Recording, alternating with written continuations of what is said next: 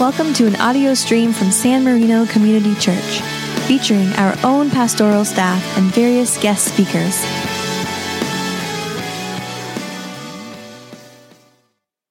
We start with such gratitude to God for the beauty of music and the beauty of the souls and precious spirits that bring it to us. Thank you. Let's go to God in prayer. Holy God, in this precious hour, we pause and gather to hear your word. To do so, Lord, we break from our responsibilities and from our play.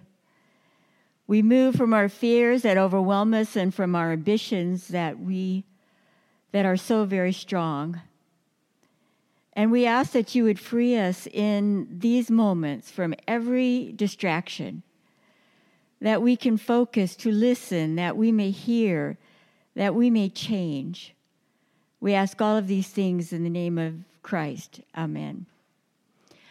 One of the things that I think is important when you preach from the Old Testament is perhaps one of the questions that I've heard off and on throughout my whole ministry is, why study or preach from the Old Testament? What does the Old Testament have to say to us? There were even some at some point that have felt that the Old Testament is irrelevant and really the only thing that we need is the New Testament. But what you have to understand that this is the salvation story of God is played out and given and given to us as a gift from the Old Testament. And it's an archetype of sorts, and you'll see it repeated over and over again throughout scriptures, up and throughout our modern times. People are suffering. God responds. God equips. God calls. God sends. God liberates. This is played out again and again, and not just collectively, but individually for us. This is how we come to our own salvation. But for me, the more important point really is that these are the stories that Jesus grew up with. This is his story. These stories and the Old Testament is what shaped the Spirit of Christ and the Spirit of Jesus as he went out to preach. This is what he depended on to shape his understanding of God and how God relates to human beings. And in addition, it became Jesus' story, and we can read in Scripture after Scripture how Jesus, like Israel, is called out of Egypt. He is tempted in the wilderness. He celebrates Passover. He is identified as the Passover lamb. He is also identified as the supernatural rock that followed Israel in the desert from 1 Corinthians. He assumes the role of the new Moses, or the instructing God of Exodus 20, as he teaches his disciples from the mountain. And in the most remarkable move of all, in the Old Testament, we hear about something called a tabernacle, which is actually not a place, but it's actually a dwelling. To be tabernacled means to be dwelled there among that. And so the tabernacle itself was something that was concrete and real with four walls and was even given the dimension. But in the New Testament, God is tabernacled somewhere else. And God is tabernacled in the very person of Jesus. So Jesus is a living out, an incarnation of how God acts in salvation and how salvation comes to us. And this is the story that Jesus grew in faith and developed his sense of purpose and mission, and these are the scriptures of Jesus. And that in itself is really enough to send those of us who follow Jesus into the Exodus text. Jesus quotes Exodus, he insinuates Exodus, and he assumes his followers' remembrance of Exodus. And this was in order for them to see and recognize the God who hears the cries, the God who sees the pain, the God who comes, the God who calls, the God who liberates, the God who stays and provides, and the God who ultimately sends the Christ followers out to do the same to continue on in that living tabernacle. So to fully grasp the depth and enormity of the New Testament as an ongoing divine enterprise, a continuing story of an unchanging God, we have to go back to Exodus. You know, there's an old fable that has floated around in the church world for a number of years, and it goes like this. A man was out taking a walk, a hike, and he stepped too close to a ledge. And the ledge gave way, and he began to slide down into a deep canyon. And on his way down, he grabbed hold of this most scraggly little tiny brush that was hanging out the side of the mountain, but it stopped him and it held. The man had hiked alone, and he didn't know what else to do, so he started crying out for help. But there was no one on the trail that early in the morning. So he started praying and crying out to God for help. God, help me, help me.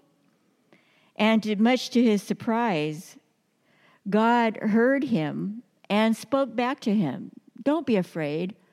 I'm here, said God.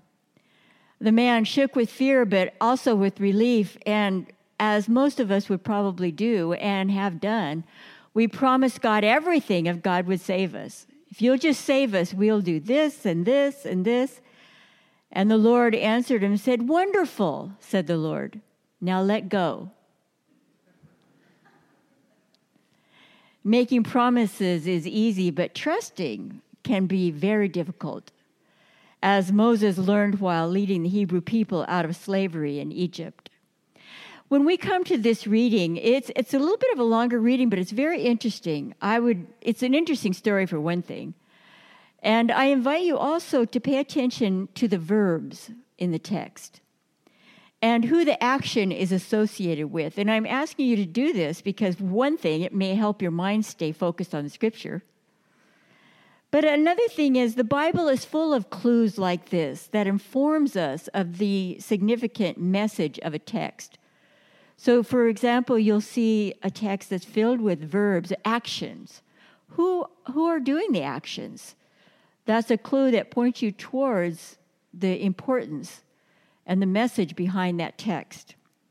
Listen now to Exodus 14, 19 through 31. The angel of God who was going before the Israelite army moved and went behind them, and the pillar of cloud moved from in front of them and took its place behind them. It came between the army of Egypt and the army of Israel, and so the cloud was there with the darkness, and lit up the night. One did not come near the other all night.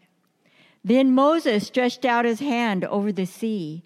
The Lord drove the sea back by a strong east wind all night and turned the sea into dry land, and the waters were divided.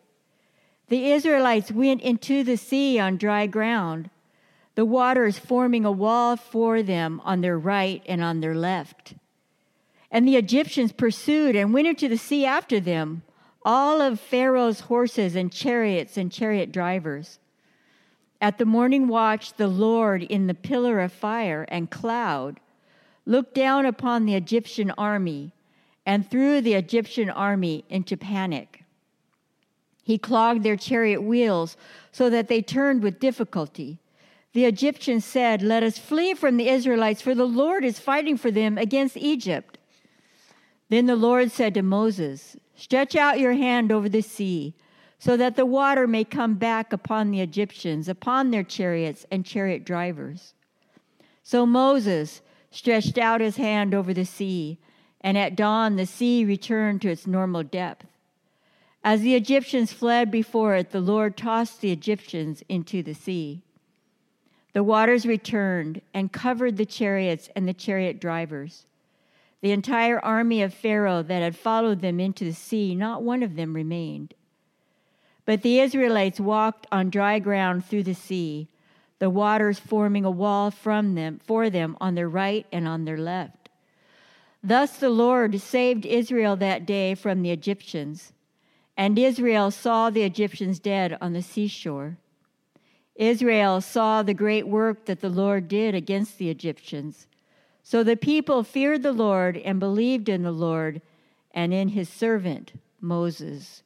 The word of the Lord. Walk and move and believe. It's a story that is indeed an action story, filled with movement and filled with commands and responses. The story of the deliverance of the Hebrews from slavery into Egypt sets the pattern for God's interaction with the people. God seeks to set the people free from the hold of a person and a culture that is in bondage to the past, and free from the powers that oppress an individual and a society. This pattern is seen in God's work and in priests and prophets, in the personal interactions of Jesus with men and women, and most powerfully in the redeeming work of Christ in crucifixion and resurrection. It's God's grace that gives us the energy to keep our feet moving in the right direction. And what does God demand from us for this grand liberation? To let go of the past, to let go of our plans, to let go of our fears. In other words, God demands that we trust God, that we lean into God. So Moses leads the Hebrews away from their Egyptian masters with Pharaoh's army in hot pursuit. Yet before even a refreshing breeze of freedom even has a chance to cool on their foreheads and down the sweat on their brows, the people turn fearful already. Even in that moment, they're afraid. We were better off, they moaned to Moses. How soon we forget. How soon we forget when we're out of danger. How dangerous our danger was. Change sometimes is more frightening than the chance for a new life. You can ask a substance abuser, this wonderful person, this brave person who has dared to begin to live clean, but the temptation to return to familiar patterns, no matter how destructive, becomes very compelling. Moses answers the people with the words of prophets and angels and the words that we cling to today even. Don't be afraid. Stand firm, Moses tells them, and see the deliverance that the Lord will accomplish for you today. That's a big job. And he's saying, let go. Stand aside. Let God do the work that God is about right now. We're so ready to say, yes, but maybe God doesn't quite understand the complications of my situation. Maybe God won't be able to really respond in the way that will make me feel most comfortable with the least amount of sacrifice on my part. Moses continues, God has not forgotten you. In fact, God is leading the way before you, behind you, beneath you. The scriptures are telling the people over and over again, God is in action right here and right now. So don't be afraid. Keep moving, God says. Don't look back. I will deliver you. Maybe that's something that you're looking for or have been looking for your whole life, to be delivered, and yet you walk backwards your whole life, looking back. But we do need to take the steps that lead us to the promised land. They had to make the journey, you see. They had to be ready to receive the gift of the promised land when they saw it. There are times when we are not ready to even receive the freedom that we've been given. We have grown comfortable with our imprisonment. We have grown comfortable with being victim or martyr. We've grown comfortable with having low expectations. The way in which the Israelites entered the sea is widely celebrated as a paradigm of leap of faith. On the verse that says the Israelites entered into the midst of the sea on dry land, there is this wonderful rabbinic midrash A rabbinic midrash, it's an ancient and modern day commentary by the school of rabbis on a particular scripture. And on this one, they take it apart word by word, and they say, did they enter in the midst of the sea or on dry land? And the midrash says this, from here you learn that the sea was not split for them until they came right into it up to their nose. Only then it became dry land. And that would indicate to us that just like the man on the side of the cliff who had to let go first, they had to go into the sea first, up to their nose, before it became the dry land.